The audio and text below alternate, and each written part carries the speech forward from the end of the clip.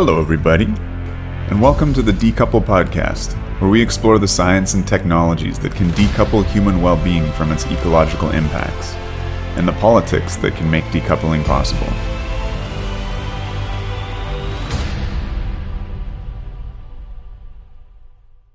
Welcome back to Decouple.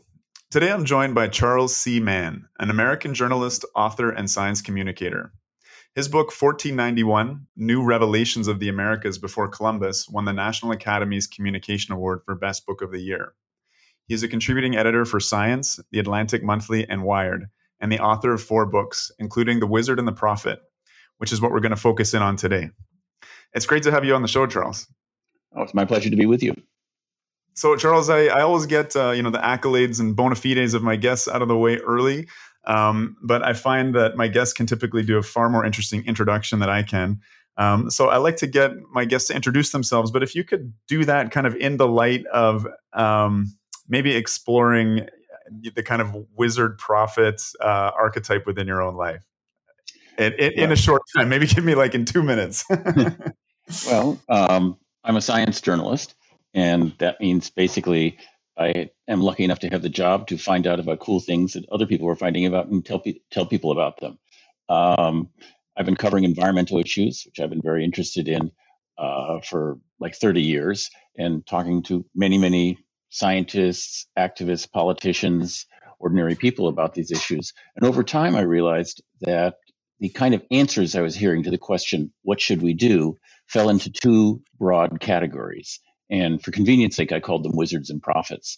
And basically, this book, which we've been cooking for a long time, is sort of my attempt to describe the types of solutions to our environmental questions, broadly construed, that people have come up with, and talk about this conflict between these kind of 2 different visions of the world of tomorrow. Mm-hmm. No, I've definitely noticed that in reading your works, because you're collecting, the individual works of people that are studying a very precise topic, right? And they dive into it and really delve into it. And you get to come along and like beads kind of string together this necklace, which is it's kind of a beauty to behold. And sometimes I feel bad for the people that are kind of so focused in on their little territory. I'm like, oh, Charles got to have all the fun. Like, he got to weave this into a really expansive argument. So that's been... Well, on the other hand, they get to really know what they're talking about. And fair enough. It's always a wonderful thing. Yeah, I got to say your books are very well researched. I feel like you do a lot more than scrape the bottom of the Petri dish. But we'll talk about the Petri dish in some detail to come now. It's funny. The first episode of this podcast actually spent quite a bit of time talking about this concept of wizards and prophets. I found it, when I read your book, having this kind of archetypal binary structure. I mean, it's a little simplistic, but it really helped me understand the basis of a lot of, the arguments I might be getting into with people. And it sort of kind of depersonalized the debate a little bit and made it more kind of humane, gave me more compassion and understanding for my opponents. And indeed, in terms of my own background and upbringing, I've sort of swung from being fairly prophetic to being fairly wizardly. And again, not quite fitting in clearly into these categories as they're kind of defined. But, I was raised in a very, humanistic family.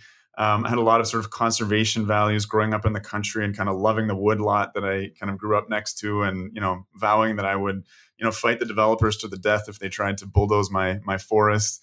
In high school, I was very dismissive of, the kind of techno fixtures. I had a lot of the anxieties that I think you describe within the prophets.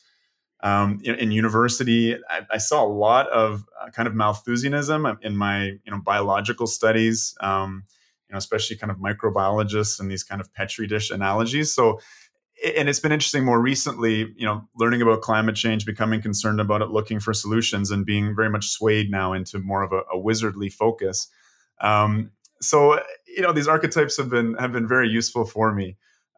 You center these archetypes around two figures, Norman Borlaug and William Vogt. Could you just give us a little overview on these personalities and why you chose them as the kind of representatives of these archetypes? Sure. When I talk about wizards and prophets, as you were saying, it's superficial. And the way I like to think about it is that all models are wrong, but some are useful. And I think this is a useful way of describing things. And wizards are basically people who believe that science and technology, properly applied, can let us produce our way out of our environmental dilemmas. And with that idea comes a whole lot of other sort of ideas about values and what's important and what's not important. And prophets, on the other hand, don't believe that. They believe that the laws of nature, the laws of ecology, what have you, dictate that there's a system that we have to function within, and that system has limits, and we surpass those limits to our peril. And if you think about it, these kind of ideas are kind of the opposite of each other. And I wanted to find people who embodied them. And the two people that I found were, unfortunately, sorry, there's a telephone that rang. No worries. And one was Norman Borlaug. And the reason I picked him really was that over the many years I've had conversations with researchers who are of what I call the wizardly bent. Very, very often I would hear something like, I want to do for X what Norman Borlaug did for wheat. And what he did was, through this sort of fantastic amount of hard work, was to double or even triple the amount of wheat that you could extract from a single field. And this had enormous impact all over the world. And he has been credited variously with things like saving 1 billion lives, that kind of thing, ending hunger and all this. It's a little more complicated than that, but there's no question that he had an enormous impact on the world. Mm-hmm. And the other is a guy named William Vogt. And he's much less well known. Borlaug, after all, won a Nobel Prize. Vogt is the guy who wrote the first modern "We're All Going to Hell" book, if you know what I mean. He is the antecedent of Paul Ehrlich, who wrote the Population Bomb, or The People and the Limits to Growth, or the people who wrote Famine 1975, or Al Gore's books, or, and I would argue, Bill McKibben's books. All of these stem directly from the ideas that William Vogt put together. And his fundamental idea is that that there's an ecological concept called carrying capacity, which refers to, when he took it to the amount of, cows that you could put into a field without overgrazing, and he stretched it like taffy to cover the whole world and said there's only so much human activity that the world can take, and we're exceeding that, and the results will be catastrophic. And this is the fundamental idea behind the modern environmental movement. And in the sort of happy coincidence that makes writers like myself very pleased, these two guys met each other. They got their ideas at roughly the same time in almost exactly the same place. They met each other. They hated each other. They fought, and then they never talked. And I thought, this is exactly what's happened, is that these ideas have been colliding without people speaking to each other for decades now. Yeah. And it's sometimes it's kind of easy to see why. And again, having that empathy for sort of having walked in both shoes in a way is interesting for me. But, of late, I've had a hard time sort of seeing the goodness in the prophets, particularly when looking at, again, this kind of Malthusianism that permeates the movement, right, from Vogt himself. Could you situate us a little bit, because you mentioned this sort of 1950s time scale, and the anxiety around, the population explosion, the sort of limits that we were facing at that time, the very real threat of famine that I think had been, quite common in the early 20th century. I just want us to kind of go back to that moment in time. I don't know, can you paint a little picture of what's happening there? I mean, every generation obsesses and has anxieties, right? And I mean, there was the fear of nuclear war and the Cuban Missile Crisis that's coming up shortly after this time. I mean, now we're threatened by climate change. But can you take us back to that sort of cultural zeitgeist of population anxiety? Yeah, it's a mix of two things. One of which I think seems perfectly reasonable, at least in retrospect, and the other, which is really should make environmentalists profoundly uncomfortable. There was a great fear beginning in the 1890s and then growing up until the 1920s and 1930s by sort of the upper crust that the mob of black and brown people all over the world were going to come in and sort of wipe out the white race. And there was a whole lot of explicitly racist bestsellers that were about just this. And there's a real overlap between the people who were worried about this and the early conservationists, the people who wanted to kind of purify the United States from the lower races, and the people who wanted to purify the wilderness by bringing back pristine nature. And so you had a whole lot of kind of biological racists. I don't know what to call them. People who were on the one hand doing sort of praiseworthy things like trying to save the bison and trying to create national parks, and on the other hand, fretting tremendously about the ethnic composition of the United States and Europe. And this came into full flower really in the 1940s and 1950s as those nations, in Africa and Asia, broke off from the various colonial empires. These people felt embattled, and that there was a huge tide of humanity that was going to come washing over our shores, and something had to be done about it. And it was absolutely true that the invention and deployment of antibiotics and better water systems and a whole host of things had led to a gigantic population rise, particularly in the global South. But their sort of fears, understanding of what was causing it and what, if anything, to do about it, were really deeply infected by the sort of previous generation's fears of about the ethnic purity of places like the United States. And these all got tangled up together in the population movement, which in the hands of somebody like Vogt, who really, by the standards of the day, was not much of a racist. You can certainly scour the kinds of things that he wrote, and you can find things that were uncomfortable. He was just as hard on the wealthy white capitalists. He regarded capitalism as equally destructive as the hordes over there.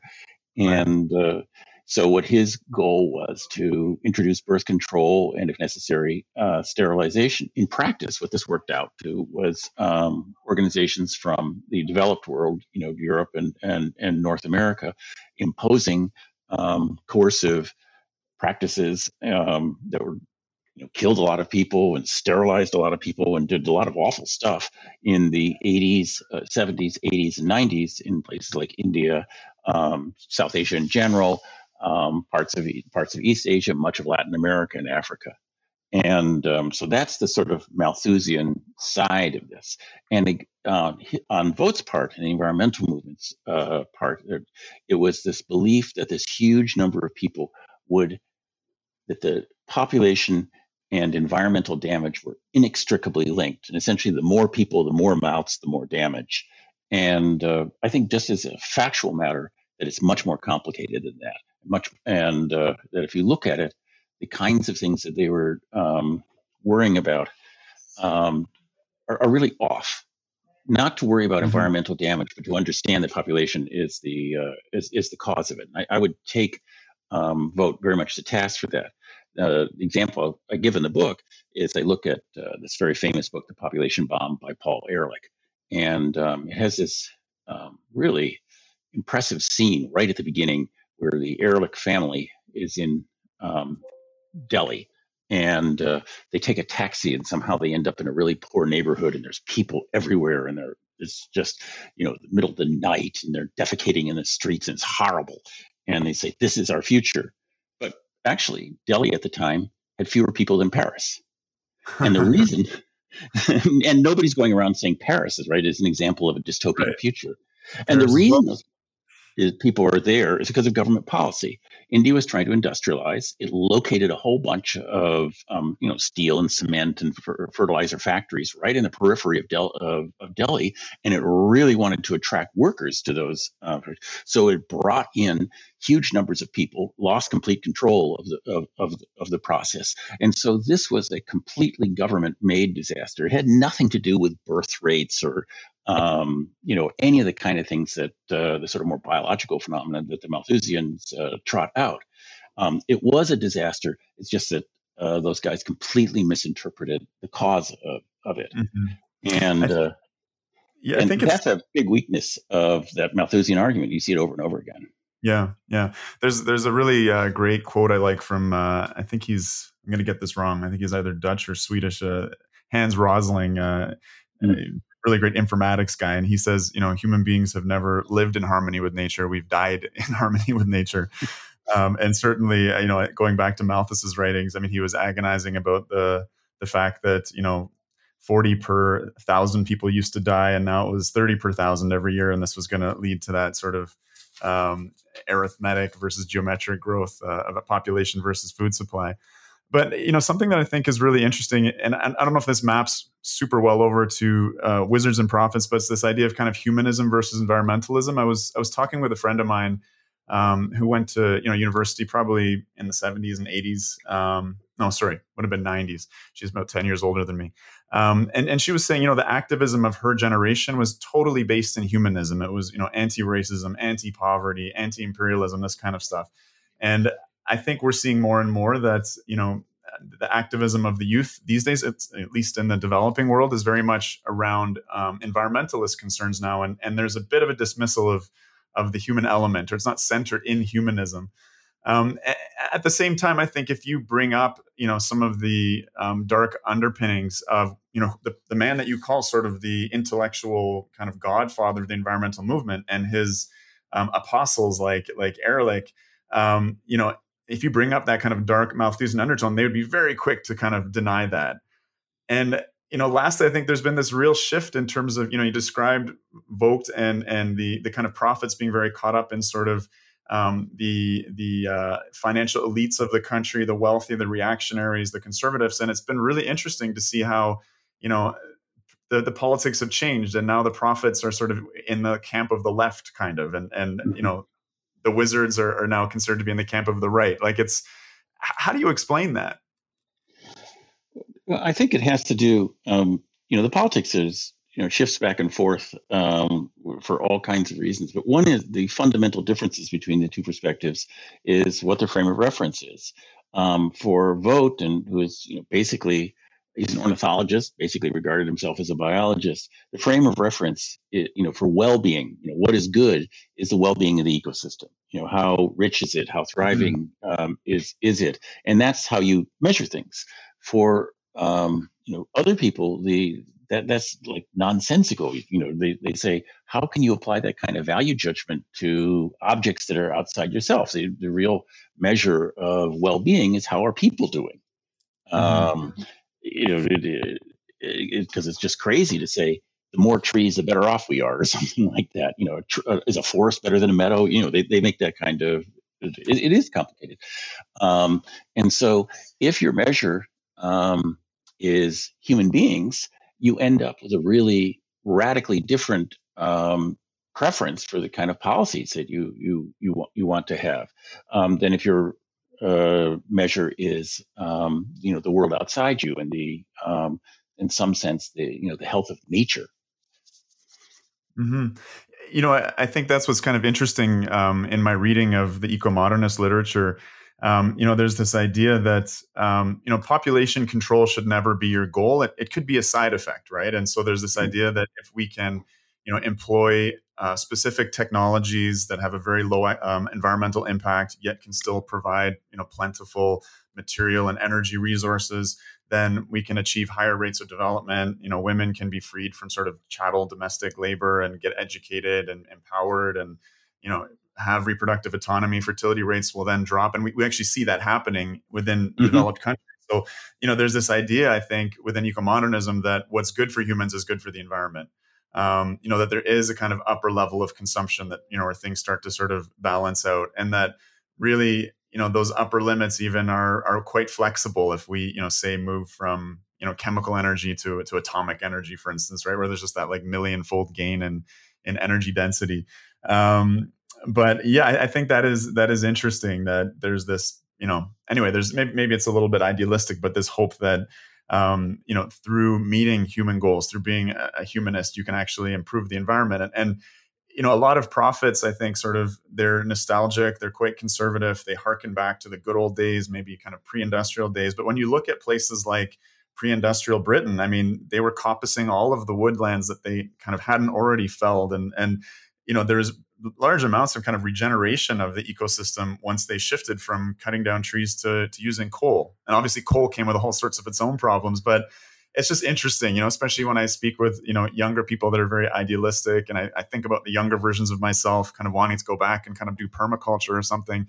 The actual impact on the land of agriculture that's not very intensive can be really damaging. You can do more tilling. You need to bring more marginal land under tillage, and potentially actually increase the ecologic damage. It's an interesting paradigm. Yeah, well, one of the things is that there's a great deal of, I guess, for what lack of a better word, I would call philosophical confusion that sort of enshrouds this whole subject. For some eco-modernists, I'm sure you talk what their idea is that we should all somehow pack into cities, and then you'd have huge amounts of unspoiled nature around us, where giant predators can roam around and so forth. And I'm sure that that's a kind of a caricature, but it's pretty close to a vision that you hear a lot. And the other version of it is of a working landscape, of landscapes that have been, people have loved and worked with over centuries. The English countryside, huge swaths of West Africa, big chunks of Latin America, are areas where, people have integrated themselves into the landscape in a truly, profound and I think rather beautiful way. And, it's and sometimes people have these sort of ideas in their head that one is somehow much better than the other. And I don't think it's at all obvious that either case is stronger than the other, and it has more to do with your intuition of what's good. And if there's a thing I was trying to get at in the book, is that a lot of these discussions we have about the future and what kind of world we want to live in, and what kind of path we should follow for our environmental dilemmas, are often framed in terms of sort of technical necessities, like well, you need dispatchable nuclear, or no, there's the waste problem, we need to have solar. And what's really underneath them is sort of deep intuitions about the kind of life we want to lead. I don't think that's bad. I do think it's bad that they're not openly discussed.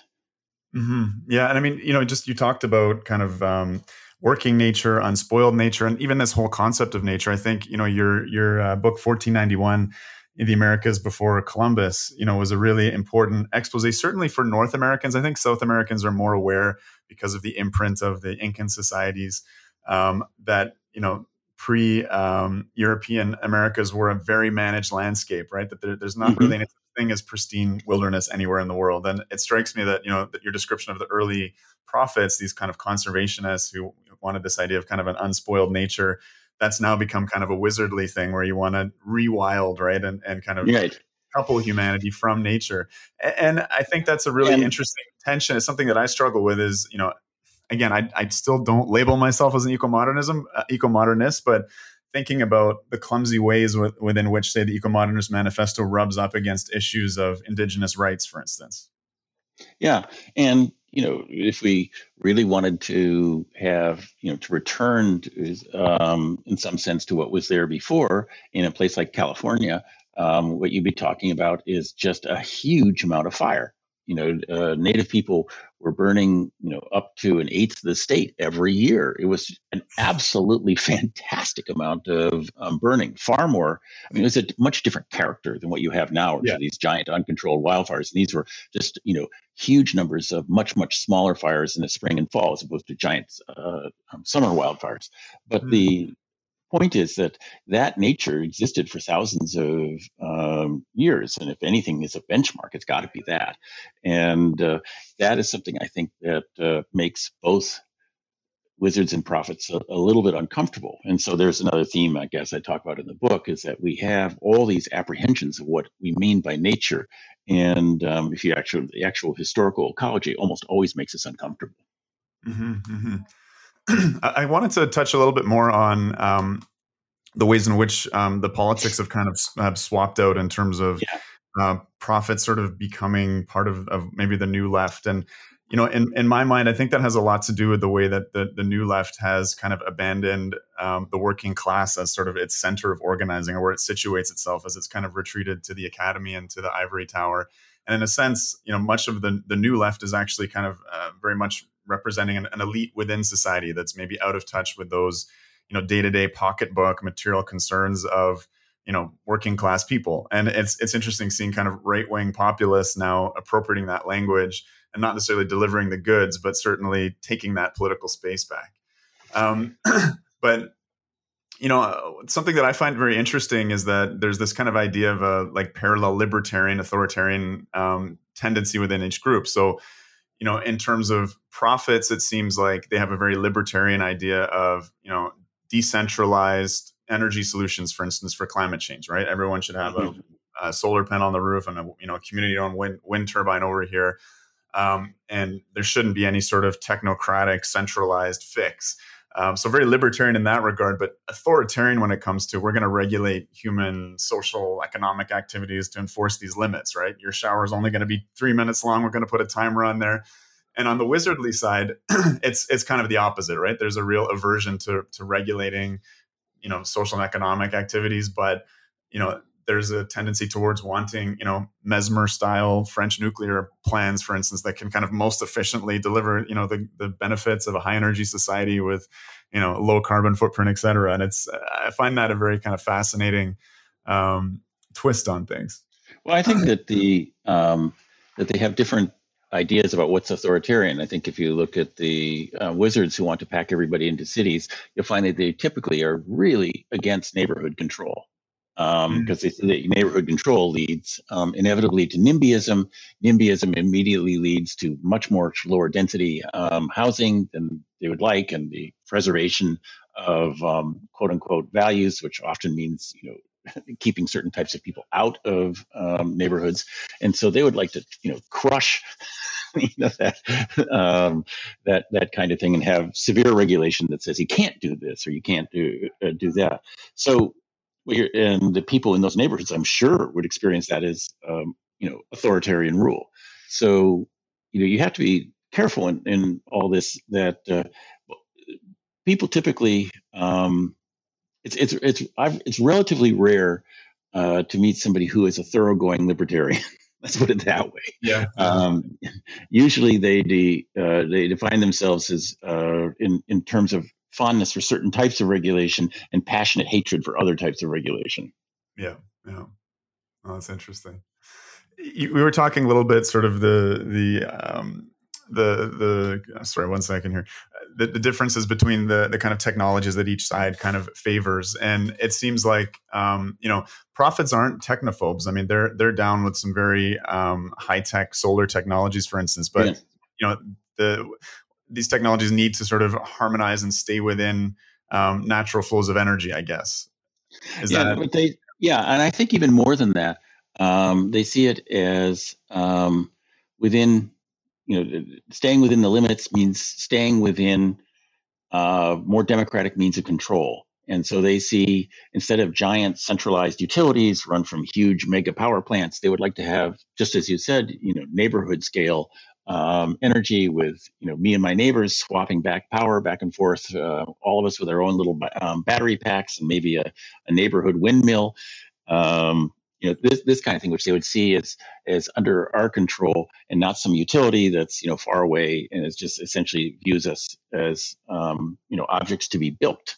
And I think this is also their fundamental beef with the agricultural system, is that very much as a result of government policy, that was enacted kind of in parallel with the technical advances of people like Borlaug, the countryside all over the world, especially in the developed world, but also in the developing world, was emptied and put into cities. And that's led to some huge social problems. Both here and in Europe, the Gilets jaunes protests over here, all kinds of rural problems with meth addiction, and you name it. And the result has been that you have these sort of profoundly different apprehensions about what we should do about these things that are tied up in turn with the environmental visions. Yeah, I think that's the issue of agriculture is very interesting because it points towards that tension there of, Borlaug's work, which, he may have saved 1 billion people, or 3 billion people may be alive today because of his efforts. He got a Nobel Peace Prize for that.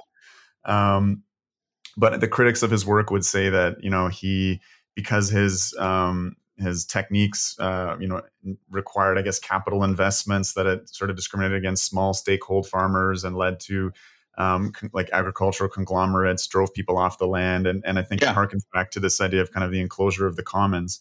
And on the one side, that would be seen as, this is, folks like Vandana Shiva or whatever would be really calling that out. And I think on the other side, people would say, yeah, but I mean, agricultural rural life is drudgery and misery. It's where there's the most sort of backwards, social hierarchies, where women are, the most abused and sort of, again, sort of involved in just kind of chattel labor all day long without opportunities for education or self-advancement. It's an interesting tension. It's a very interesting tension. And again, it depends on what kind of values you see in this. You see it played out today in the fights over GMOs, genetically modified organisms. These have always been presented as the future of agriculture, right? That's what folks like Rob Fraley, the guy who used to run Monsanto until quite recently, would always talk about. Give these talks and say, "This is how we're going to do it in tomorrow." And if you don't like the agricultural system, seeing a new technology presented as the savior of that thing that you don't like, it's quite natural for you to be against it, right? From your point of view, it's like this guy is coming up. There's a fire. You want to put out the fire, and this guy's coming up and saying, "Hey, I've got a whole gallon of gasoline. Let's pour it on there." You would say, "No." Yeah. You'd be an anti-gasoline advocate, and so this is the kind of thing that you see that. Borlaug's technology, though, did not have to be used in that particular way. You could have done it a different way, but it worked in concert with existing government policies to try and get what they called stagnant rural labor. That should be done in quotes, right? Stagnant rural labor off the farm and into factories so they can make steel and cement and cars and all the good things for industrial civilization, and it worked. I mean, that happened all over the world, with the extra productivity of agriculture being funneled into this, and the problem that we're now living with is the aftermath of that success, in which you have depopulated rural areas all over the developed world with lots and lots of really broken communities in them. And so, yes, people are living much better. Yes, we're much more productive, but also, yes. So in a funny way, this is one of those arguments where both sides are correct. Well, what's interesting is, the kind of organic agroecology model that's favored by the profits, as a population measure. I mean, it's very labor intensive. It kind of requires you to have large families. And I think the wizards would really look at it as just, this is a tragedy. Like, you're condemning people to sort of this drudgery of agricultural labor. I mean, so let me give you the counter argument. My aunt's a dairy farmer, and I mean, she's one of the most handy, intelligent people I know. Yeah. She can weld, she can birth animals. She's basically a veterinarian. Like, I have an enormous respect for farmers. Certainly I don't romanticize it. I mean, this woman sleeps, in little 1 hour bursts throughout like her 4-week lambing season, which she does 3 or 4 times a year. Like, she's a people don't understand, I think, in terms of modern people that don't have to use their muscles to gain a living, just how hard these lives are. But yeah, it's, in terms of that population issue, and the agroecology and population control, seems like you're you're holding a contradictory position. But here are the counter argument. Now, I'm not trying to give this to you as to say this is right, but to say, there is a plausible counter argument on this. You say, right now, something like 3% of the population of the United States is engaged in agriculture. I think that's about the right figure. In the 1930s, when Borlaug started working, it was much more like 30%. So you've had a 90% reduction. Now, suppose that it was 5%. Okay, that's a huge change in farming land. It also is a huge change in the number of people you need to have jobs. There's a persistent unemployment problem in all these areas. One of the certainties about that kind of agroecological farming is that you need more workers to do it.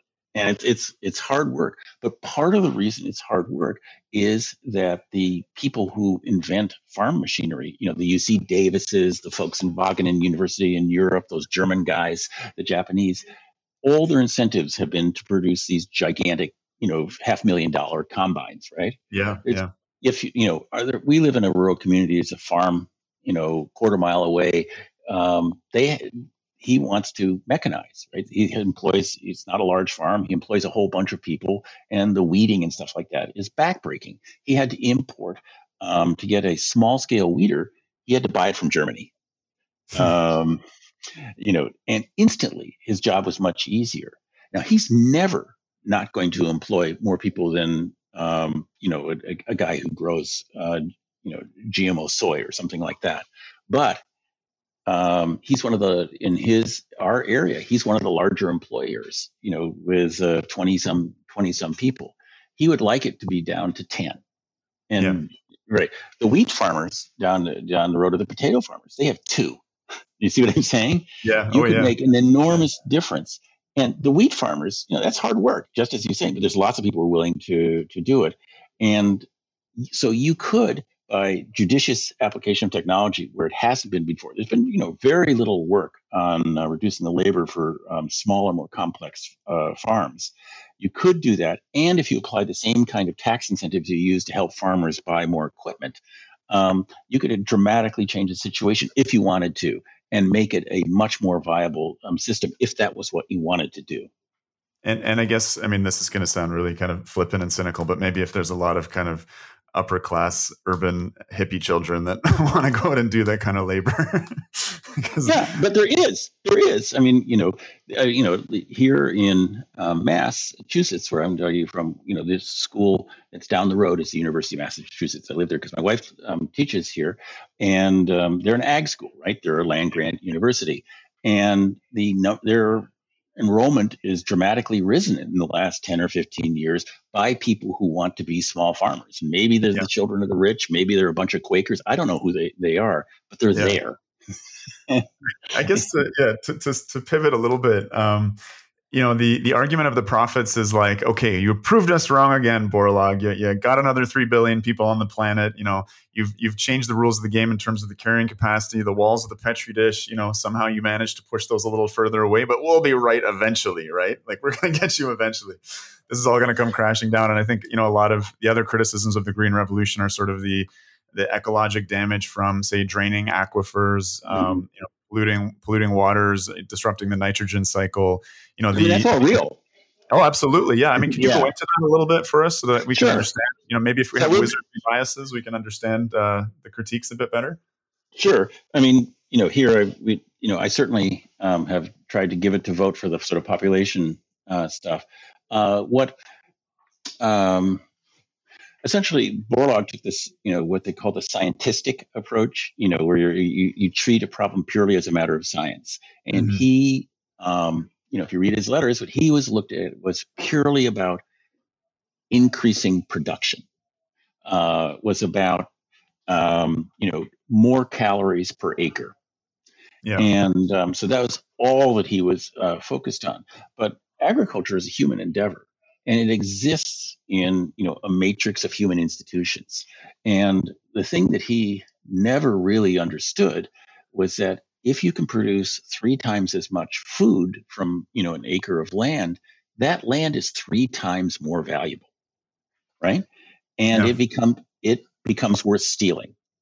And that's Mhm. essentially what happened all over the world, particularly in places with poorly enforced property rights.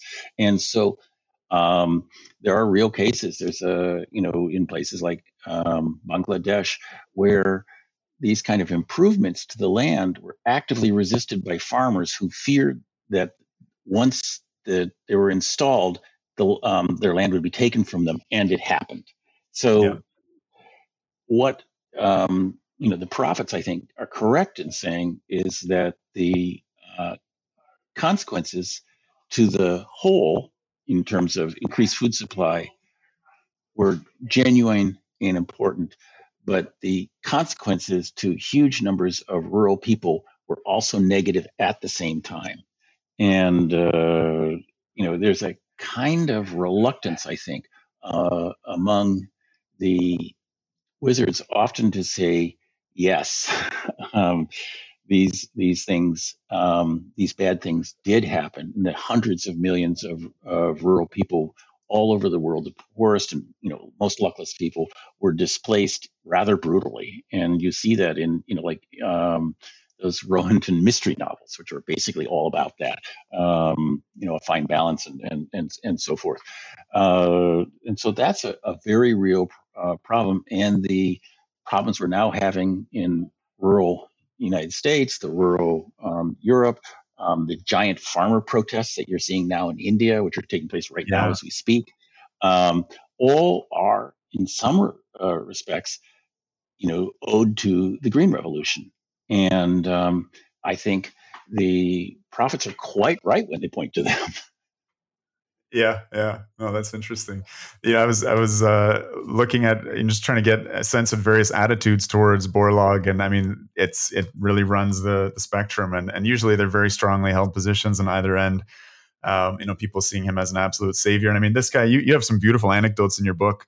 When he was at the research station in Mexico, I forget the one in the south or in the north. He shackled himself to the yoke to plow the land at first because he couldn't he wasn't well enough funded to have a tractor until I think a local Mexican farmer took pity on him, and he cross-pollinated, just like, it must have been just absolute drudgery, cross-pollinating these wheat varieties, right? Oh my God. It was, reading about it, my back was aching just in sympathy from what he did. No, there's just never was a harder working guy. A guy who really was motivated by the desire to feed more people. Just a simple, genuine desire to do that kind of good. I think it's a mistake to lay a lot of the blame for the negative consequences on him. What happened was that he didn't really think about, if you look at this education he went at the University of Minnesota, if you were a plant pathology guy, which is what he's started off with, you didn't have to learn foreign languages. You didn't have to learn soil science. You didn't have to learn economics. You didn't have to learn, virtually anything other than your own specialty. And he reflected that. And so he was focused like a laser beam on this one part of the problem. And it was a big, important part of the problem, but it wasn't the only part of the problem. Mm-hmm, mm-hmm. And so carry on, yeah. And the other actors in this, the governments, the companies, the officials, all, played a role in what happened. Mm-hmm, mm-hmm. I guess coming back to that idea of, the Malthusians will be proven right one day. Borlaug's style of agriculture, obviously, it was this painstaking crossbreeding and selection for these hyper-productive crops, but they did require much larger inputs of nitrogen that was fixed through the use of fossil fuels. And I mean, much of modern agriculture, in terms of the kind of calories in, calories out, only makes sense because of the enormous fossil fuel inputs. And so there's this idea in terms of the way in which in the last 200 years or 300 years, humanity has just undergone this incredible acceleration in terms of our technology and our capacities and the ability to increase our carrying capacity, that's all very dependent on fossilized sunlight. And I mean, I've heard estimates that we use basically kind of 500 years of planetary fossilized sunlight every single day. The amount of energy we use is absolutely kind of mind-boggling. And no kind of society in human history is able to maintain that productivity while reducing their energy consumption to any kind of great degree. So I think that's probably one of the other big criticisms that Borlaug faces, is that this agriculture is completely dependent on fossil fuels, and that those may not last forever. And maybe it won't be for another 100 or 200 years, but we're going to hit that hard limit. And so in the meantime, we should really sort of cut back and find ways to decrease the population so that we have a gentle landing. Is that sort of kind of what modern prophets are sort of saying these days to some degree? Or to some of them, I think they, I don't think that's a very good argument, if only because if we keep using fossil fuels for another 100 years, the climate consequences will be catastrophic. So, the idea that there are limits, there may be limits, but they're irrelevant in a time when we actually dramatically need to cut fossil fuel consumption for other reasons. Mm-hmm. But I do think there's an expression in journalism. It's a sports metaphor, so sorry, which is that you should play Notre Dame, play against Notre Dame, which means you should grant your opponent, you should argue with your opponent's best arguments, not their stupidest ones. Right. And that's an argument that I don't think is very bright. And but the better argument, I would argue, goes something like this: We prophets told you that if you did this, you would be inflicting terrible, unacceptable environmental damage on the world. Mm-hmm. You are eutrophicating huge numbers of lakes and rivers. There are gigantic dead zones in the Bay of Bengal, in the Gulf of Mexico, off almost every agricultural coastline. The soil microbiome is being wrecked all over the world, which apparently it is. I don't know that much about it, but the reports that you see are dire. Even I've forgotten the name of it, where the tractors, compactification of the soil is a huge ruinous problem in the most developed parts of the world, including in the Middle West. You're draining aquifers at a ferocious rate, with 3/4 of that draining being due to agriculture. And so the Ogallala is declining so much that parts of I think it's Nebraska, I think it is, where the soil, the land has dropped by about 30 feet. The same thing is happening in Central California, in the Central Valley, in the Middle East, and so forth. And all of this are tremendously difficult environmental problems that we warned you about. We said would become problems, and they are. And so when you say the prophets have been proven wrong, we scratch our heads, and we prophets, so to speak, putting on their hat for a moment, look at you and say, "You're crazy. They're right here. We told you they were coming." And indeed, if you read Vogt's book, there they all are. He's saying this is going to happen in 1948. Right. And I mean, that's the smarter version of their argument, I think. Sure. No, I think that's a very good argument to be making. And I guess the counter argument is, well, it hasn't happened yet, and humans have never been more prosperous, had longer lifespans, or had better markers of health. To which the counter argument is, until when? Is actually, until when? Right, you're jumping off of a 100-floor building. The first 99 floors of the drop are pretty comfortable. Yeah, for sure. This idea of kind of retreating back from modernity, or abandoning this kind of mastery of nature, which has given us so much bounty. For me, I think where that argument falls apart is in this idea that you can sort of, you can't have your cake and eat it too, right? Like the fruits of modernity are not easily sort of transported back to earlier kind of modes of production or earlier economic models. You don't have the same, again, capacity to educate women and to entertain movements like feminism, or even the abolition of slavery. You can very much tie that into moving from the muscle era to the machine era through the steam engine, right? So that's kind of where I worry about, what the prophets are advocating for us to do. And well, I think that you certainly can find, prophets advocating for really silly things. And I'm pretty sure you can find wizards advocating for things that you would sort of roll your eyes at, right? Yeah. But again, imagine, and I'm not saying that this is what I'm trying to. You're playing devil's advocate a bit, I guess, right? It's not even devil's advocate. I'm just trying to present their side of the thing as I understand it. And I'm also trying to present what I think of as their best arguments, as opposed to the other one where we should all put on gingham dresses, and the women should put on gingham dresses. It may not be the best argument, but I mean, that is something that really pervades the environmental movement. Certainly folks like, Naomi Klein, for instance.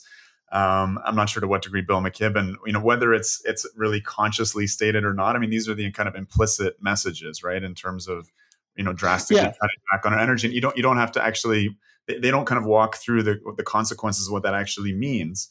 But if you think it through, it's, So I reviewed what I think is Bill McKibben's most recent book a couple years ago, called Blood and Oil and Honey. Sorry. And it's about his, activism and the anti-climate stuff. And it's contrasted with a guy who lives near him, who wants to a story of him setting up his honey farm.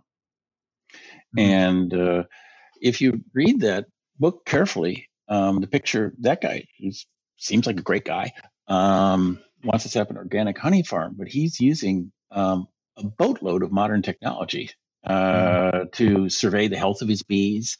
And these bees are an invasive species too to North America, right, Charles? Right. Everyone loves the bees, but they're a weed from Europe. Yeah. So, and the kind of farm, I mean, it seems fine to me, and it doesn't seem like some remnant of the past. It seems like something that's trying to keep certain kinds of traditional values in terms of connection to the land and, working with natural cycles in a way. But it's, when he's using these very fancy things to alert for the presence of mites on the bees, or when he's testing the honey with all kinds of fancy equipment to make sure of its purity, when he's using all kinds of centrifuges to whirl out the honey, he's doing what somebody did in the past, but with 21st century technology. And I think the argument that would be made is that the kind of giant farms that we have are not a natural creation. They're created by decisions of government about what we subsidize, what we approve, and that we could do the same for smaller farms and have a mosaic of smaller farms. They would definitely use more land than we now have, but they would also employ more people, and you would have more vibrant rural communities. And you could use the same kind of labor-saving devices to make it so that it wasn't drudgery. Hard work. It would always be, as farming is always, but that there's enough people who would want to do that if they could make a working wage at it. Yeah. So that would be, I think, the good argument. Yeah, that's an interesting proposition.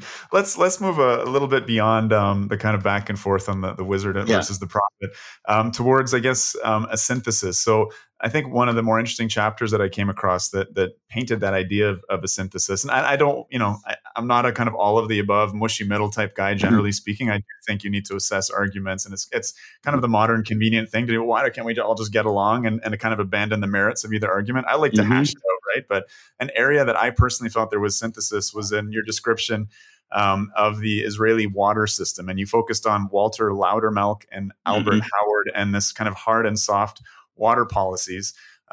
Leaving aside, I guess, some of the regional geopolitics and the way in which Israeli water usage impacts the Palestinians, for instance, it's a very interesting system.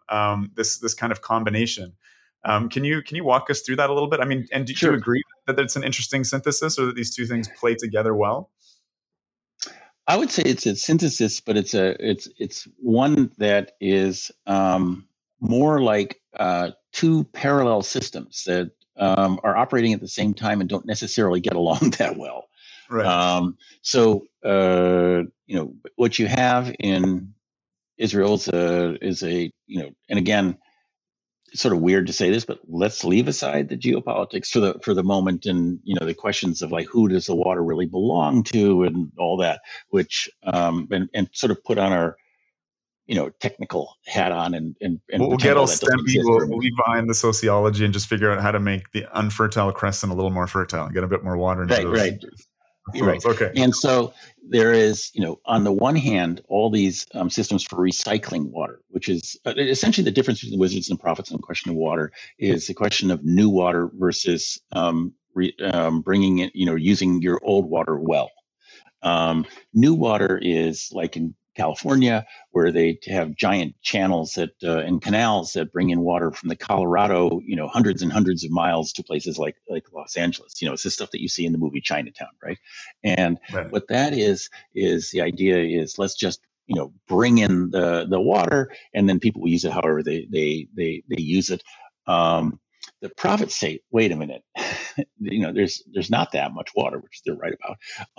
Almost always that leads to one kind or another of environmental disaster. And you have it like with the Colorado running out of water before it actually hits the ocean. with these incredible systems like you see in the Stafford Valley of eastern Arizona, where they grow Pima cotton, which is this very, very fine, wonderful cotton. But they're growing it in 110-degree weather with flood irrigation. They're flooding the fields. Right. and when I asked the local water control officer when I was there a couple of years ago, how much water is just, that is taken from the Colorado River and pumped thousands of miles or 1,000 miles there. And I said, how much of it goes up into the air when it hits the field? And he said, oh, all of it. So the prophets look at that and say, that's insane. What you should be doing is harvesting and using thriftily the water that's already there, so you don't have to build these mega systems that are incredibly expensive and have big environmental downsides. And so that's initially what they did in Israel, on all the kibbutzes and so forth. And they had these incredible systems where they would take water that had been sort of done a primary cleanup from sewage water and filter it through, 100 meters of sand or so, these natural sand dunes on the coast, and then recycle it back and use it for agricultural water. And they were real pioneers in that kind of system. They invented, they didn't invent it, but they essentially took the invention of drip irrigation, which came from scientists in California and other places, and they made it practicable. Most of the big drip irrigation companies in the world today are from Israel. And this drip irrigation is where you have tubes that have these tiny holes in them, and they just let out very small amounts of water over a long period of time and very slowly provide irrigation, as opposed to flooding the field, which is what we typically do in the United States, where you just wash the whole field with water, and you can use 1% of the water, some tiny amount, so that they use these systems that were very prophetic, but also shut out some of the big utilities. And so then new governments came in and they said, let's build desalination plants. And what's been true in Israel, and so Israel has the sort of largest collection of big desalination plants in the world, sort of per capita. And they've provided just a tremendous amount of water. It's been a fantastically successful system, but it has had some severe environmental downsides, like in the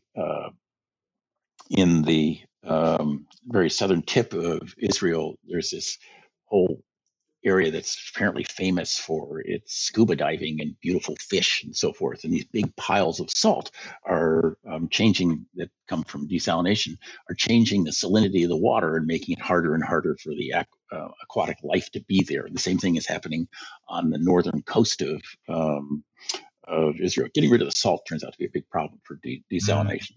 And so, and the money that's gone into constructing these big plants and these big pipes that come from them and the networks of distribution has taken away from the development of the other system. So they have both systems, but it's really been a lot of jostling back and forth between them.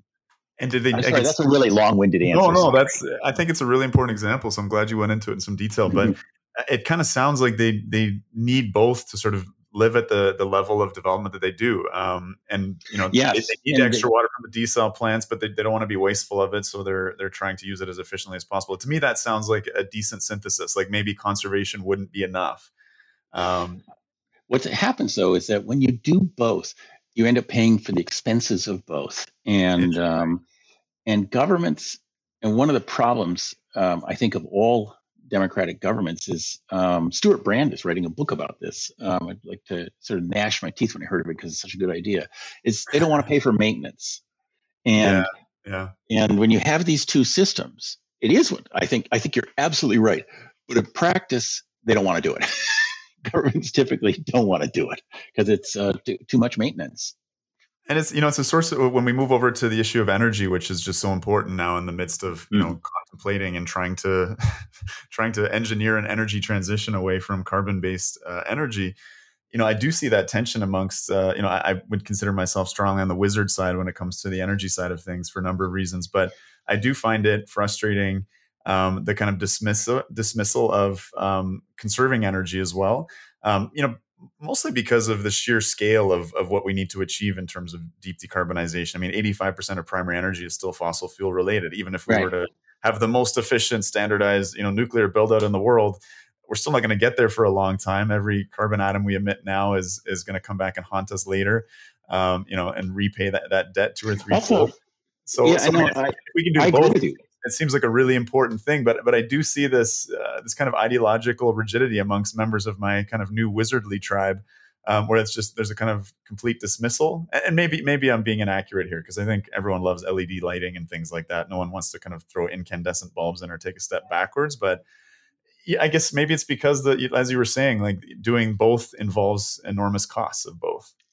Well, also, yeah, and they operate on a different scale, and in different ways. I mean, one of the great things about nuclear power, in a weird way, is that it allows you to be lazy. Now, let me explain what I mean by that.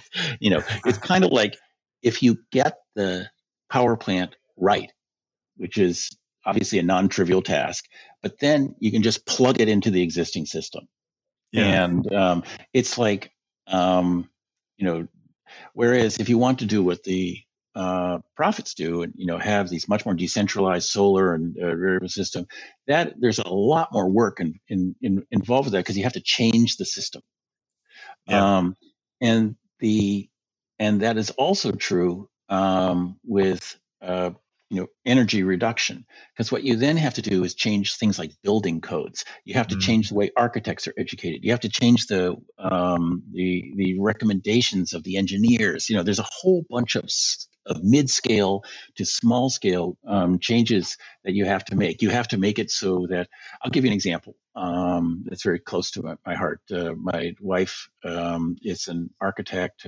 teaches at University of Massachusetts near us, and she builds, as a kind of part of her practice, these experimental energy efficient homes. And they're close to zero energy, and they use all kinds of modern materials and so forth. And I think they're really beautiful. But one of the things that's really frustrating for her is that the energy efficiency, which you would think is just an absolute no-brainer, in terms of the value of the house, adds nothing. When the bank looks at the house, and this house is not going to use any energy, because it's super insulated and that sort of stuff, with all these wonderful modern insulation techniques we have, it just doesn't matter. And so this extra cost is in no way recuperated by the value to of the house. Mm-hmm. But that's not a physical law or anything. That just happens to be the way banks operate. and, Right. and, and so a lot of the things involved here, as a general lesson, is that it has to do with things like governmental policies. It has to do with all kinds of odd institutions.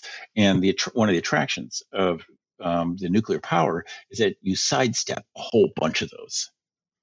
So, throughout this conversation, because I think I've been coming at this with a bit of a wizardly angle, you've been giving me sort of the best of a prophetic response.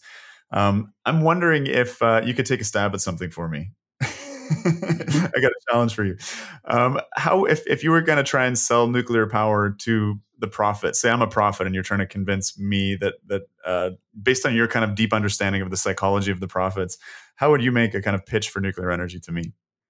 I often wonder. I've thought a lot. This is a wonderful question, and I've thought a lot about it. I think what the prophets don't like is sort of the massiveness and the centralization of nuclear energy. And that then there's these other arguments about it's unsafe or what have you, that they sort of toss in because everybody looks for prudential arguments rather than just talk about principle. And so then I wonder what would happen. I mean, if you said nuclear energy is a bridge fuel, we have small scale, almost neighborhood sized nukes. We scatter them all over the place, and we figure we're going to have them for 50 years until battery technology gets to the place where we can really imagine having efficient batteries and efficient solar. And we have tons of examples of these small scale nukes that exist in all over the United States and Europe with nobody. I mean, there's a nuclear power plant at the University of Chicago, right in downtown Chicago. There's another one in Columbia University. There's all these, medical nukes. There's a ton of different kinds of very small nuclear powers. But instead, the energy system is biased towards these enormous projects like you had in South Carolina, which become magnets for opposition. So I wondered if you would say, look, we're envisioning this as something that's going to be here for about 30 years while we deal with climate change. And then we can decide whether we want to keep it or not. You got the wizard in me all fired up there, Charles. I got to say, Right? It's an issue that I think in the kind of pro-nuclear community we kind of arm wrestle about because small nuclear is sort of the fad of the day, and it kind of addresses some of the NIMBY concerns and it hopefully addresses some of the concerns of the prophets and of other anti-nuclear folks. But I think a big argument in terms of the benefits of having large centralized nuclear is it's very interesting. I did an interview with someone from France about kind of the social solidarity model of their nuclear sector, which was that having these efficient large projects that are able to provide like a standard high quality level of energy that's affordable to the whole population it's actually a very progressive and good thing compared to this sort of great leap forward of everyone having their own little production in their backyard, which in a sense is very libertarian and leads actually to a lot of inequalities in terms of like, well, do you own your house? Can you get that loan from the bank to put the solar panels on? Oh, you're getting subsidized by your neighbor who's the ratepayer who doesn't own a house. So it's this weird wealth transfer, from poor to rich. And then, also these issues just of, the scale again of the transition and the material intensity, what we're going to need, the amount of copper and stuff for all the extra transmission between these small, inefficient, decentralized structures. Yes, it appeases the profits, but it's an enormous waste of copper and resources. And shouldn't the profits get that we want to use as little, material inputs as possible to steward the environment? And it's, these kind of arguments that I think drive me crazy personally. But sure, I think you're right. But I think the right answer is that neither side purely cares about material things. Central to the profits argument is a sense of, living at the proper scale. Mm-hmm. And, that there's a kind of humble, community-oriented way that we should live. Mm-hmm. There's that goes all the way back to Rousseau and Jefferson and, tons of people before that, right? I mean, it's not a strange thing. It's a big part of the human enterprise. And then the other is that the human enterprise should be written very large and, boldly go where no person gone before. And that goes back to people like Condorcet. It's really a long, ancient argument about our place in nature.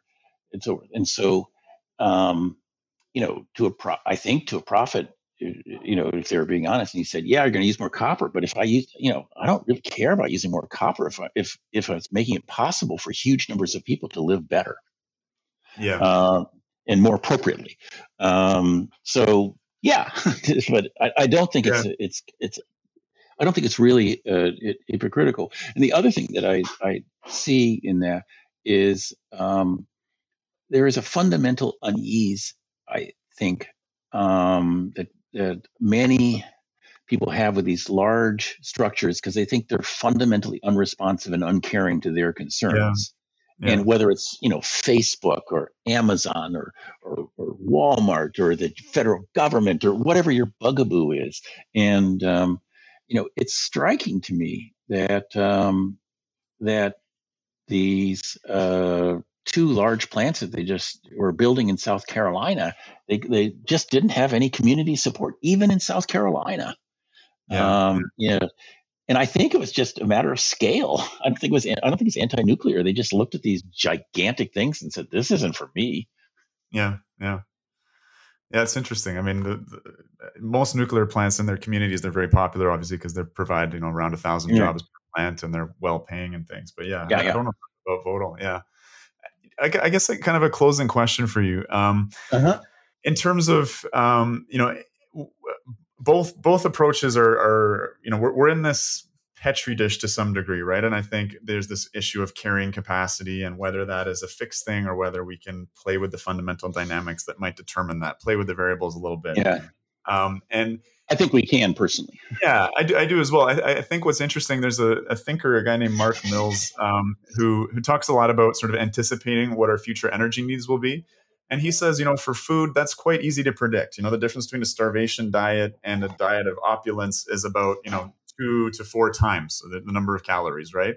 For kind of the products that we use, that's a little harder because who knows what new gadget we're going to want next, but it's you can still predict it. You can do some math on it. But he says, for energy itself, especially with the rise of complex computing, artificial intelligence, neural learning networks, the potential for that amount of energy that we'll need is really almost infinite. And I mean, that of course brings with the benefit of being able to sort of sequence the coronavirus genome every time there's a new variant and have it out, in a few days, right? And all the medical research we've been able to do.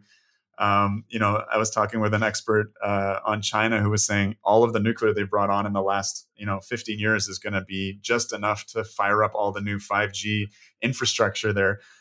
Do you think that let's say we take a wizardly path, do you think that human beings are going to satiate themselves and arrive at a certain place? We're seeing those trends in terms of certainly fertility declining in developed countries.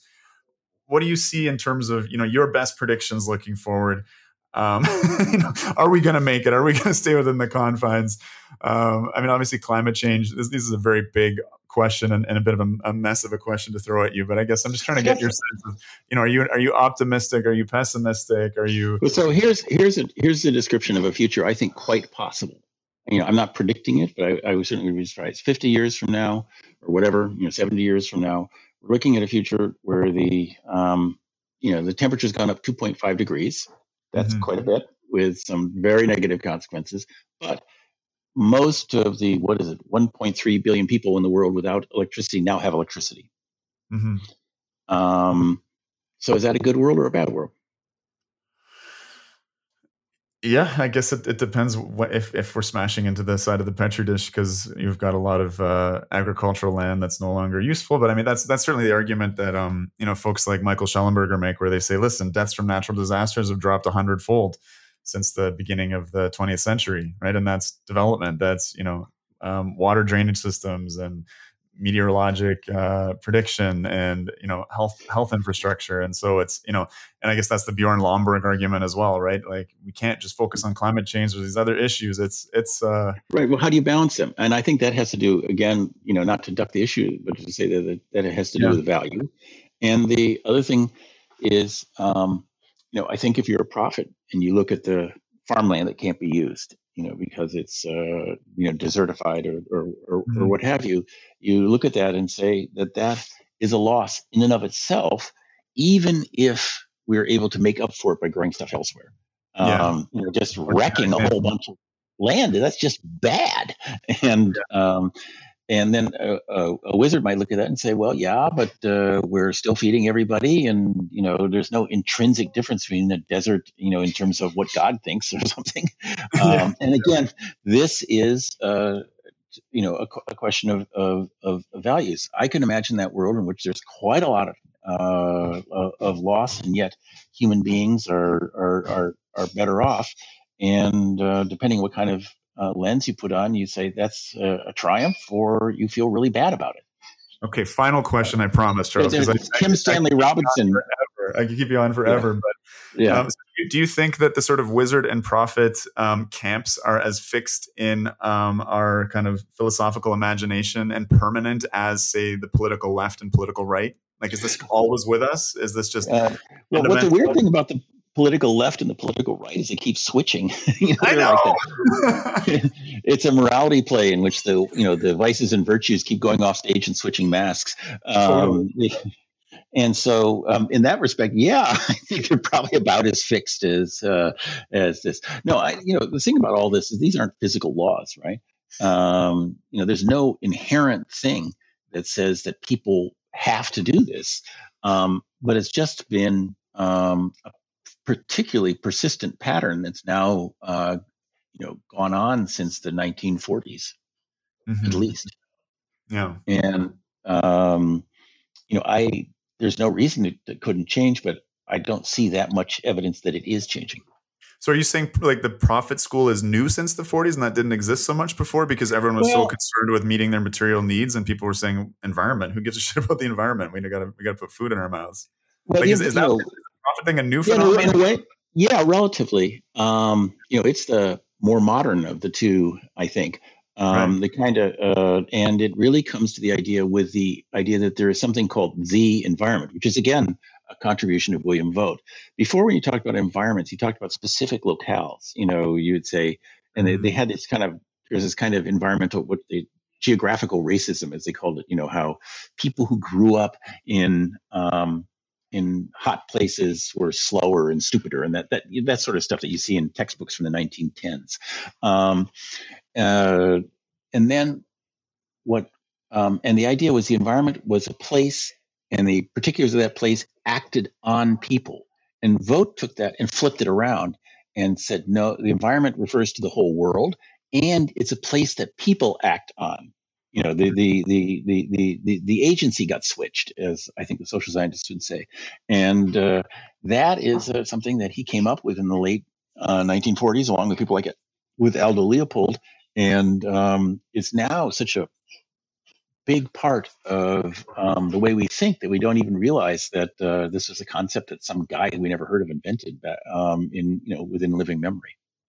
And I mean, that may be how people look back on your contribution here with giving us these archetypes. So, Charles, thank you for introducing some of our listeners for the first time to this wizard and prophet archetype and metaphor. It's such a pleasure to have you on the show. I am contemplating starting a Decouple podcast book club.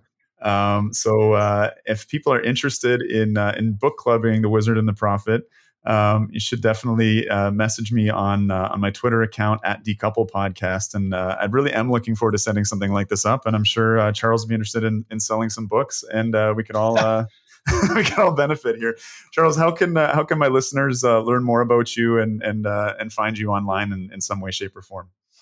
Well, my website is now down and got hit by a domain squatter, and I've been too lazy to put it back up because I've been finishing another book. But eventually I will put it back up. For now, I guess the best way to do it would be actually to read something that I wrote, which, of course, being a writer, I'm really happy to have you do. Beautiful, beautiful. And just give us a quick sneak preview on what your upcoming book is. It's a book about the North American West. And it's one of the arguments that it makes is that in some ways, the future of the West, the foreseeable future, the next 50 to 70 years, will have a lot to do with what it was like, a couple thousand years ago, when the West was hotter and drier than it is now, and when it was a jumble of different languages and places and peoples. Interesting. Okay, well, I'll be cruising Amazon looking to see when that title emerges. Thanks so much again, Charles, for coming on the show. It's certainly been an aspiration. You were the main topic on the episode 1 of the Decouple podcast, and I think this is episode 34. So it's great to have finally made your acquaintance and kind of made this dream come true of getting to talk to the person who kind of inspired the first episode. So thanks again for coming on. Oh, shucks. My pleasure. You blushing yet? Bye-bye. Okay, take good care, Charles.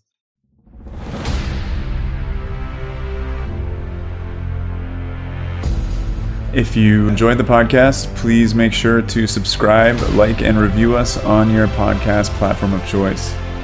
Until next time, guys.